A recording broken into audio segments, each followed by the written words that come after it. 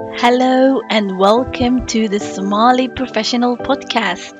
I am your host, Samira Ali, and you are in the right place for inspirational stories that have A to Z of passion, determination, and grit. Welcome. Hello and welcome to the Somali Professional Network. This is your host, Samira Ali, and today I have a very special guest who's taken the time out to come and speak to us and tell us about his journey and what a journey it is. So, without further ado, I would like to welcome Abdi Basid Ali Rage. Abdi Basid, welcome to Somali Professional Network. Samira, thank you so much for having me. It's a pleasure to be here with you. Thank you. So lovely to have you on the show. And I'm really, really excited for you to share your journey with our guest. So, Abdi Basid, without further ado, I would love for you to give us your 1 minute pitch. Wow, 1 minute pitch. Yes, so I live in Norway. We've been here for almost, I don't know, it's ages. We got here from Somalia back in the early 90s. I grew up in Oslo. Mm-hmm. And, this is where I settled, alhamdulillah. And, and as maybe you know, I'm also a psychotherapist. I work within the mental health field. And I also study a lot about the human mind. And it's very fascinating field to be in. And I also recommend your audience, if anyone is curious about this, to investigate more, mashallah. Oh, absolutely. No, that's a fantastic pitch and absolutely loved hearing that. And obviously, when you got on the show, I just realized I said Abdi Basid, but I didn't say Abdi Basid is a well-renowned psychotherapist. As one of the couple of hats that you wear, because obviously you wear different hats. You're a psychotherapist, you're an entrepreneur, you do a lot of community work, which is obviously how I met you. I met you via the Somali Professional Network when you were doing the Melbourne conference, and that was fantastic. Because obviously we got to hear about your journey, and I thought, and I remember listening that day and thinking, okay, this will be really, really great to share your journey with other people and hear more about it. So basically, with every day, how the show goes is that we would like to find out from our, obviously, we know you're Abdi Basid, we know you're a psychotherapist, Yeah. but what we want to know is your journey, Abdi Basid, like how you got to where you are. Who is Abdi Basid Ali Rage? What is it Wow. that you we're gonna go deep dive in. And how do you feel about that? Are you scared? Well, you know, I also discovered that guy not too long ago myself. That's so excellent. yeah, I think it's been a few years back, and it was pleasant meeting him. Excellent. Don't worry, Abdi Basid. We all go through a self-discovery journey. I feel like I'm still finding myself every day.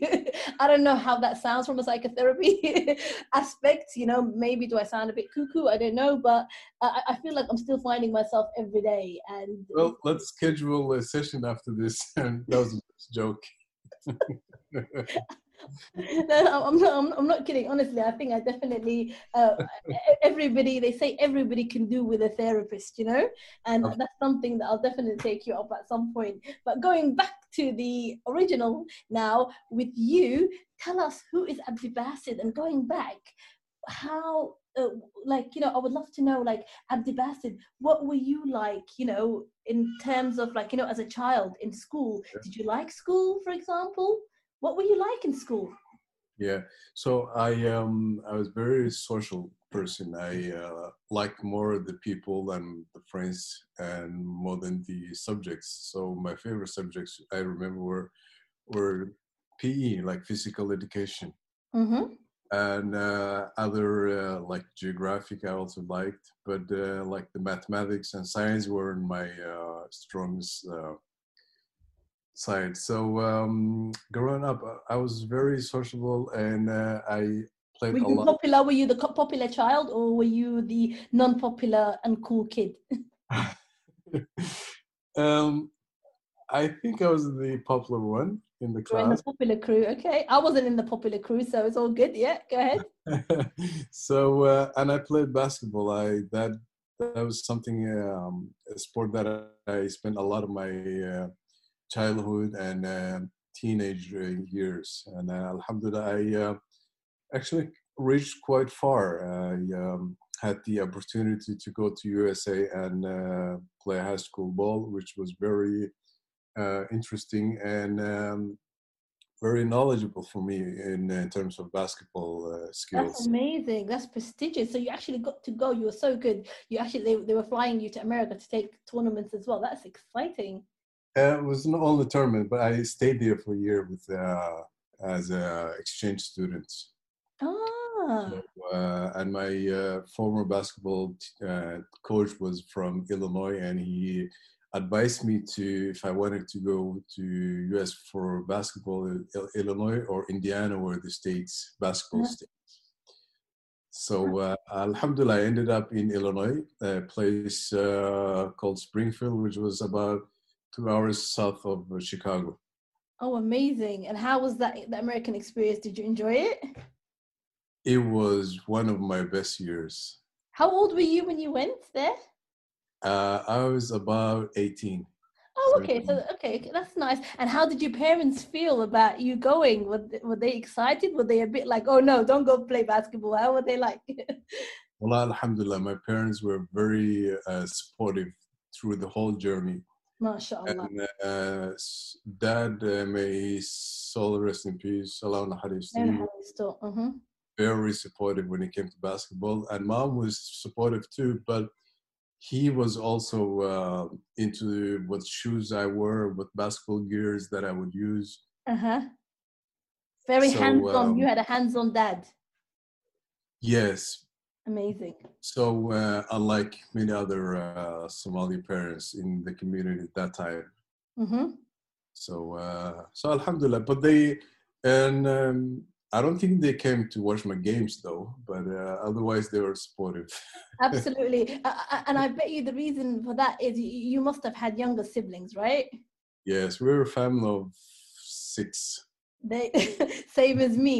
So when you're one of 6, you know the priority is they just have to focus on the others. I understand. You know you got the support, but they're not going to be there for you most of your games because the priorities, right? Like, you know, the different children, you got to look after them all, right?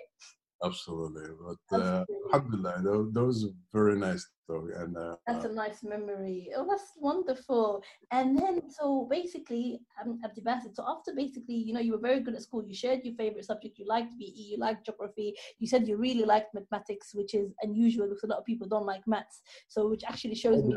I like math. I didn't like math. Sorry. Okay, that's okay. Because I was gonna say, okay, I was like, oh, you like maths too? I was like, okay, then why? Okay, I take that back then. So basically, you like? Did you say you like geography? Yes, I That's love it. Yeah, I mistook maths and geography together. But so, yes, exactly. So so what you, happened actually after a USA experience? I enjoyed traveling more, and alhamdulillah, I was fortunate enough to travel many parts of the world. And I was also advised, since I love traveling, why not study tourism, mm-hmm. Is hospitality? that when you finished? Like, is that when you came back from the USA? People told you why do you study tourism? Yes. Mm-hmm. And then, And I'm like, yes, that's maybe that my field. And I went all the way to Sydney to do that. wow, Yeah. okay, Yeah. amazing. Uh-huh. So you went from Norway all the way to Sydney, so you can study travel and tourism. Was that at college, at university, or like a external University. course? Oh, amazing! Oh, fantastic! And how was that? It was a very good experience, but I quickly discovered that the service industry wasn't my, I didn't have passion for it. You know, I wanted to work with human beings, but not from being assisting people in hotel setting. You know what I mean? Like Yeah. service industry. Yeah, You were like, so you realized basically that's not your calling. exactly. Yes. And then where did you go from there? So I came back in Norway and started working with youth as a social worker, and I did that for a few years. And what made you work with the youth and stuff? What made you out of like, what, instead of like, obviously, you know, people when they think of youth, they think of maybe just going to like, I don't know, working in a school or in a college, but what made you work in the youth? Is that for the community or? Yeah, so it started with the basketball community. The idea was brought from a friend of mine. He is very well known in Norway. And so by inviting youth from the streets to basketball and then working with them from there was the idea. And Alhamdulillah, we succeeded. And I've been working with that for almost 10 years. Mm-hmm. And we had very good results. And the kids that we were working with were hardcore kids, you know, really deep into drugs and other criminal environments. Oh, I see. So they had challenging situations. Very, unfortunately. Yes. So, and studying this mental, like psychology and practicing mental health, you know, our history, early in years and childhood has impacted us in so many ways, and it manifests itself and in adult lives and late teenagers. Correct. Is that like, I mean, I don't know much about psychotherapy and stuff like that, but I think one phrase that I've learned in the last couple of, I would say actually during lockdown, I mean, to our listeners, I'm not sure when you're going to be listening to this episode, but Abdibasid and I are actually doing this interview now during the pandemic of 2020, and the date today is June 26th. So as we speak, actually, it's we are in like a global pandemic, and a lot of us had a lot of time on our hands. I mean, obviously, I mean, I can speak for myself. I did have a bit of time on my hand, but I know Abdibasid has been very busy in this time with his work and obviously advising people regarding the mental wellness, which is obviously something that obviously is vital. But in this time, I was going back to the thing that I said that I've learned the phrase recently, and it actually made me think, wow, and it's called childhood trauma that goes with you to adult life. So it's called child trauma. Mm-hmm. Is that the one? Yeah? Yeah, you can say that. Yeah, absolutely. And unfortunately, so all these things are happening in a unconscious level, right? Yes. So people always see their behaviors, and without giving them any excuse or any trying to understand what is making this person behave the way he or she is doing. Yes. So we're very quick to judge, and a lot of their behaviors are not socially accepted. Mm-hmm. Like when you look at the person and look at their timeline, and unfortunately for many of them, they have a terrible upbringing. It's full of either emotional or physical abuse or emotional abuse. Or neglect. Neglects, yes. Yes. So it's like all three basically, and that can damage you. Even if you don't have all three, if you just have one of them, it can be damaging in later life, right? Yeah, unfortunately. So that must have been very challenging for you, obviously, working in those circumstances. How did you get through every day? And now? No, how did you get through working? So you said when you first started working, when you talking about your journey, you said you started working with youth to begin with, and you did that for 10 years. So obviously in those difficult, challenging circumstances, when you first obviously put your foot in there, how did you cope? What was your coping mechanism to basically continue with, obviously you're seeing all these hardship, but you had to continue day in, day out and be that strong person for these youth. How did you cope? Yes, and the thing with the youth in that situation is because of the neglect that you just mentioned, they're used to be neglected and they would do anything so you also can neglect them. Uh-huh. So يعني just standing and persistent in their environment and always showing up and not backing off. It's going to take time, and they will keep doing whatever they can to push you away. Like once you get inside their circle, then you're able to influence them. Yes, and So gain the trust. yeah, Marka, and in terms of coping, at that time I was not good at coping. I didn't have any particular tools that I used. I was just working and was really so engaged with the work, and sorry, so you kind of forget yourself. Do you think you had a burnout? Well, I'm sure I had it, but I wasn't aware of it. At the time, basically, yeah, I didn't know it was called a burnout either. At the time I had, and those burnouts, they manifest themselves in so many different ways, and you're always thinking, yeah, it's not the work, it's something else. You know, he's trying to um, uh, give it a different meaning. Yes, So mashallah. Yeah, no, absolutely. I'm sure you. theoretically, Sorry, say again. theoretically, you know a lot of stuff. Like you, practically, when it comes to you, then it's different. True, that's true. No, absolutely, I agree with you. So the youth were really like lucky to have somebody like you, obviously working with them. And then from there on, basically, I mean, you said you stayed there for 10 years, right? Yes. And then what happened after that? What was your next And journey? yeah, and so those 10 years, I also got involved with the mosque and social work at the mosque, and Somali mosque, which is called Tawfiq Islamic Center, which is the largest Somali mosque in whole Norway. And I started working there as a volunteering and as family and youth counselor. Mm-hmm. And also work with the authorities and representing the mosque. And that too became really challenging because it was so much work to do, and the majority of Somalis in Norway have relatively very little stay in Norway. You know, they're been here maybe maximum 10 years, the majority of the people. Uh-huh. Which is not long actually. Compared to the other So communities, yes, correct. Uh-huh. exactly. So that brings and that it's a lot of challenges and involved with that issue too. And in terms of integrating with to the society Learning and language.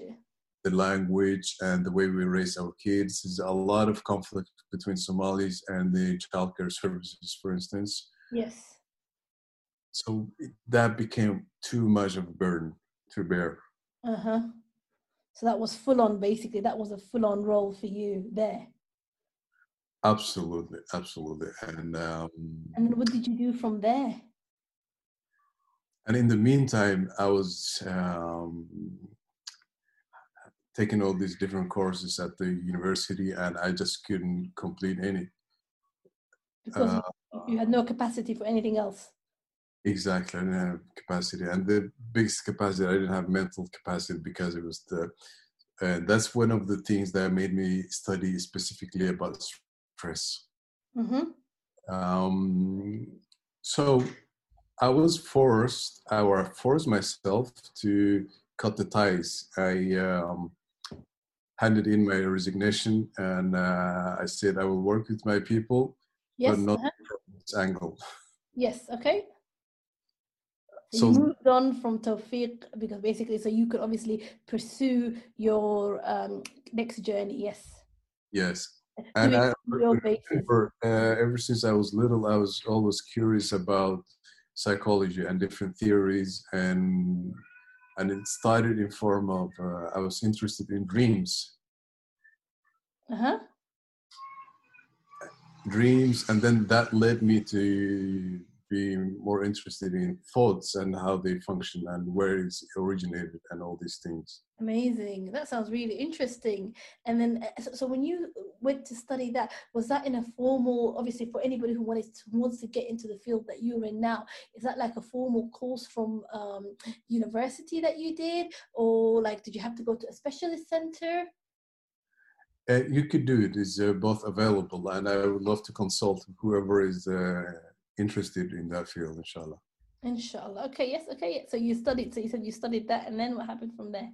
Yes, and so from my time working with the community, I remember struggling with people and advising people to seek a therapist because there were also a lot of parents who were traumatized. Mm-hmm. And that's when I really found out how much of a stigma and it was relating to mental health in our society. That's true. Yes, exactly. I think you're like the only brother that I know who's a therapist, because a lot of the people that I know that are doing therapy is a lot of the females normally. So it's really good that you have representation, because especially with the Somali community, I feel like obviously, we all have, like I said, we all have trauma, whether it was the fact that obviously, that you're a new immigrant or an older immigrant, or the fact that, we all have challenges as well. And especially with us, obviously, like, also with the men, like, there's a lot of men who have trauma as well, and I think it's good that they have somebody like you. Oh, thank you. It's true, because in all societies, men are brought out to not to talk about their emotions. Correct. Toxic masculinity, is that the term? Exactly. So what that means is, and the way human mind functions is, if you the upbringing was don't show emotions, you're a man, be strong, and that's how the mind works, and it calibrates itself. That viewpoint. And just hold on, Samira. Okay, no problem. I'm back, Samira. Hello, hi. Hi, sorry. No problem. So when the young boys and men are brought out to not show their emotions, the brain then understands showing emotions as weakness. Correct. Yep. So whenever a young man tries to show or talk about his emotions, then the mind says, no, you cannot do this because it's linked to your survival. Exactly. Yeah, and that's where the toxic phrase of man up comes from, isn't it? Exactly. And don't cry, don't show your emotion and stuff like that. But I completely understand. Also, I think is the whole thing where if you show your emotion, you're considered weak. And I think that obviously happens to the young generation as well as the older generation as well. Because I remember, like, obviously, like, me, obviously, like, when I was in school and stuff like that, and I'll come home and, like you say, I'll cry about something, my mom will even say. So I think obviously with the toxicness, I think it also happens obviously when you're to a male or female as well, and then you cry about something minor, and then they say to you, don't cry, like, suck it up, and Exactly. And it got to the point where even, like, I think even when you're working somewhere, and I never said to my colleagues or anything, oh, I'm struggling, because you didn't want to seem like, if you say I'm struggling, you seem like it's weak, Yeah, it's true though. It's true. And so what happens is, the more someone suppresses these emotions, the longer they do that, so these emotions will come to surface and in different ways. Yes, exactly. So, In one way or another. it comes as really bad behaviors, like engaging with either illicit drugs or other sorts of crime, because also they have the increase of testosterone. Yes.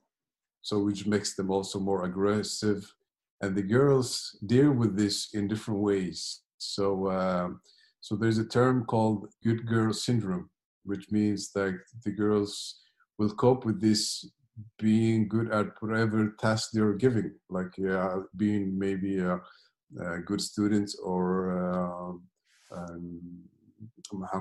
being A workaholic. workaholic. Yeah. So So some way to cope basically through this. Yeah. I didn't know that's what it's called, good girl syndrome. I'll definitely learn something new. I'll definitely look that up as I well. think that's the English term as well. No, Yeah. that makes sense. No, that makes complete sense. So basically, you basically you deep dived into all of these issues with your clients, and obviously, like with your clients, Abdibasid, is it mostly Somali, or would you say you're universal? You have all kind of clients, and like fully inclusive and diverse, or do you focus on certain clients at the moment? Yeah, I have all sorts of clients, and like the majority are Somali, and again, the of them are a majority Somali young women. So the men But you are have more very, female clients than male clients.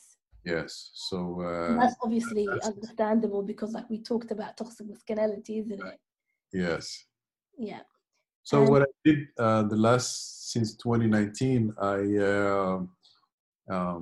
traveled a lot within the Somali and other African and also Middle Eastern communities to educate these communities about mental health and present this in a term that eliminates the stigma surrounding the mental health. well needed, mashallah. And how are they taken when you speak to these communities and you've been traveling? What has the reception been? Well, alhamdulillah, it's been very good. And alhamdulillah, I think Allah has given me this ability to connect with them in different levels and to talk about such a sensitive topic in a calm and and normal manners, if you understand what I mean. Absolutely. Like I've said, I haven't known you very long, Abdibasid, but I can definitely see why you're good at your job, if that makes sense, because you're somebody who's very calm. I mean, when we met, I remember one of the things that obviously stood out for me is the fact that you practice what you preached.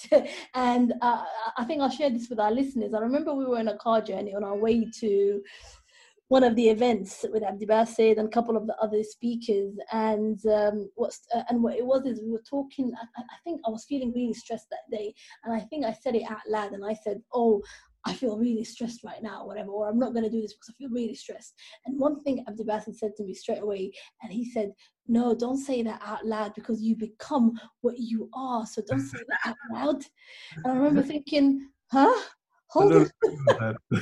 You remember that you were like, thoughts become action, and you went on, and but the way you went on, you didn't go obviously as in like like lecturing me or whatever, but you did it in such a subtle way that it actually made me just think back Wow. and actually, you know what, I must not say I'm just stressed out because that's how I'm going to feel for the rest of the day. And I just saw this calmness about you, and I remember thinking, oh, I can definitely see him being good at his job. You practice what you preach.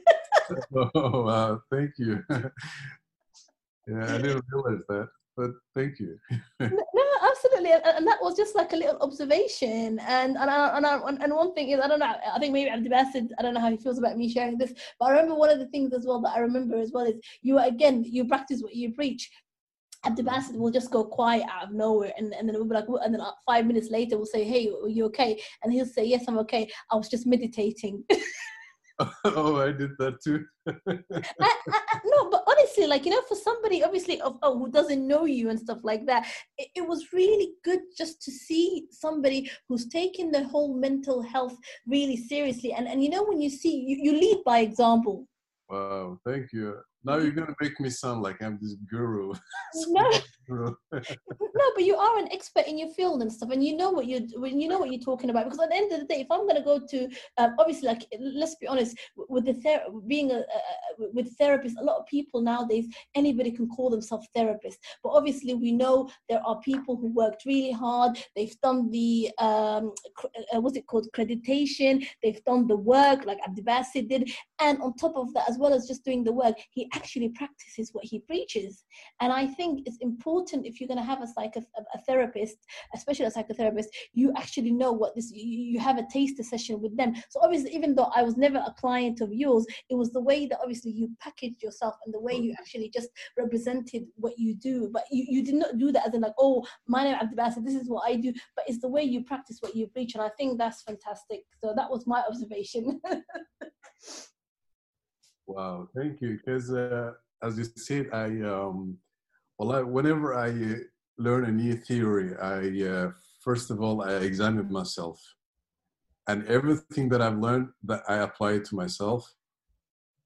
And I'm also trying to convey that instead of trying to pursue or something, you just be it. So whenever you are it, if it does make sense, Yes. Mm-hmm. and just be it, whatever you're trying to achieve. Absolutely, absolutely. And I think that's the way forward, and it's a fantastic quality to have and stuff like that, because they say don't advise somebody what to do unless you walked a mile in their shoes or you actually know what it is. So how could you be saying to somebody don't stress when you're constantly always stressed, And like I said, we all stress, but at the end of the day, it's about finding ways to cope and finding ways to actually make ourselves better and have the whole self journey. And I really love the whole topic of mental health, and and I think I could talk about it with you forever. But we're getting close to the time, and I just thought maybe like in the last minute or two, Abdul Basit, if it's okay with you, I thought maybe you can tell us about, like, share with us, like, just to get to know you a little bit more and stuff. What would you say your biggest life lesson was? Wow. Or one of your biggest life lessons? Obviously, we all have lots of life lessons, but what would you say is one of your biggest life lessons, is for anyone who's listening, that they want to just get one or two ideas from you? Well, and one of them has to be and figuring out that Allah subhanahu wa ta'ala, when He created this universe and whatever is within the universe, He also there's a law governing everything. Mm-hmm. So trying to understand these laws, and especially the law called law of cause and effect, causality. Mm-hmm. When I really understood that, it was so kind of like set me free. MashaAllah. Uh-huh. Knowing that actually I have 110% the control of how I interpret whatever that is going around in my external reality. Mm-hmm. So learning that Allah subhanahu wa ta'ala is giving us this power, which is how to interpret whatever the external reality presents to you. Yeah. So everything is going to happen, and the external reality will always keep happening. Like you have this unique way of what meaning you give it to. Yes. So finding that out was one of my biggest lessons, and it just set me free. I could relax so much. MashaAllah. Alhamdulillah. So those were definitely one of my biggest lessons. No, that's a beautiful big lesson and stuff like that. Fantastic. And what would you say, with our listeners that are currently listening at the moment, what would you say basically for somebody who, they just say, we have those moments where we all feel overwhelmed and stuff like that? What would you share a quick hack? What would be the quick hack that for somebody who's feeling overwhelmed, or like, to take a breather, who basically has zero knowledge of normally, or normally is not in tune with their minds and their hearts, that you can just say, actually, whenever you feel overwhelmed next, or whenever next time you panic or you're feeling stress, this quick 1 minute, 2 minute hack will help you? What would you say? Is that under pressure? No, it's fine. So Samira, you have probably heard me talk before, and you have also, I think, from Australia, remember me talking a lot about conscious breathing. I remember that. Yeah, and that actually does miracles, because it just takes you immediately out of the bubble you're in, that the survival mode. Mm-hmm. So by consciously breathing. What do I have to do if I can't remember? What do I have to do for conscious breathing again? Yeah, so breathing itself is unconscious behavior, right? Yes. So, and what stress does to us is we only get enough oxygen to have the heartbeat going. Like it's not the healthy way of breathing. So Yes. conscious breathing is just sitting or standing loose and just fill up your lungs as much as you can. Like inhale for maybe 5-7 seconds, Okay. and hold it for about 3-4 seconds, and then exhale 5 to 7 seconds. So if you do that, if you do that about 3, 4, 5 times in a row, then your autonomic nervous system gets message that you are out of your the survival mode, and now the body goes back to homeostasis, which is the normal, healthy, functioning state. I see. That's the science part. That's the science part, and everything goes back. Like digestive system goes back to working, your muscles. You know, a lot of people have neck and shoulder pains. Yes. And all these are due to stress.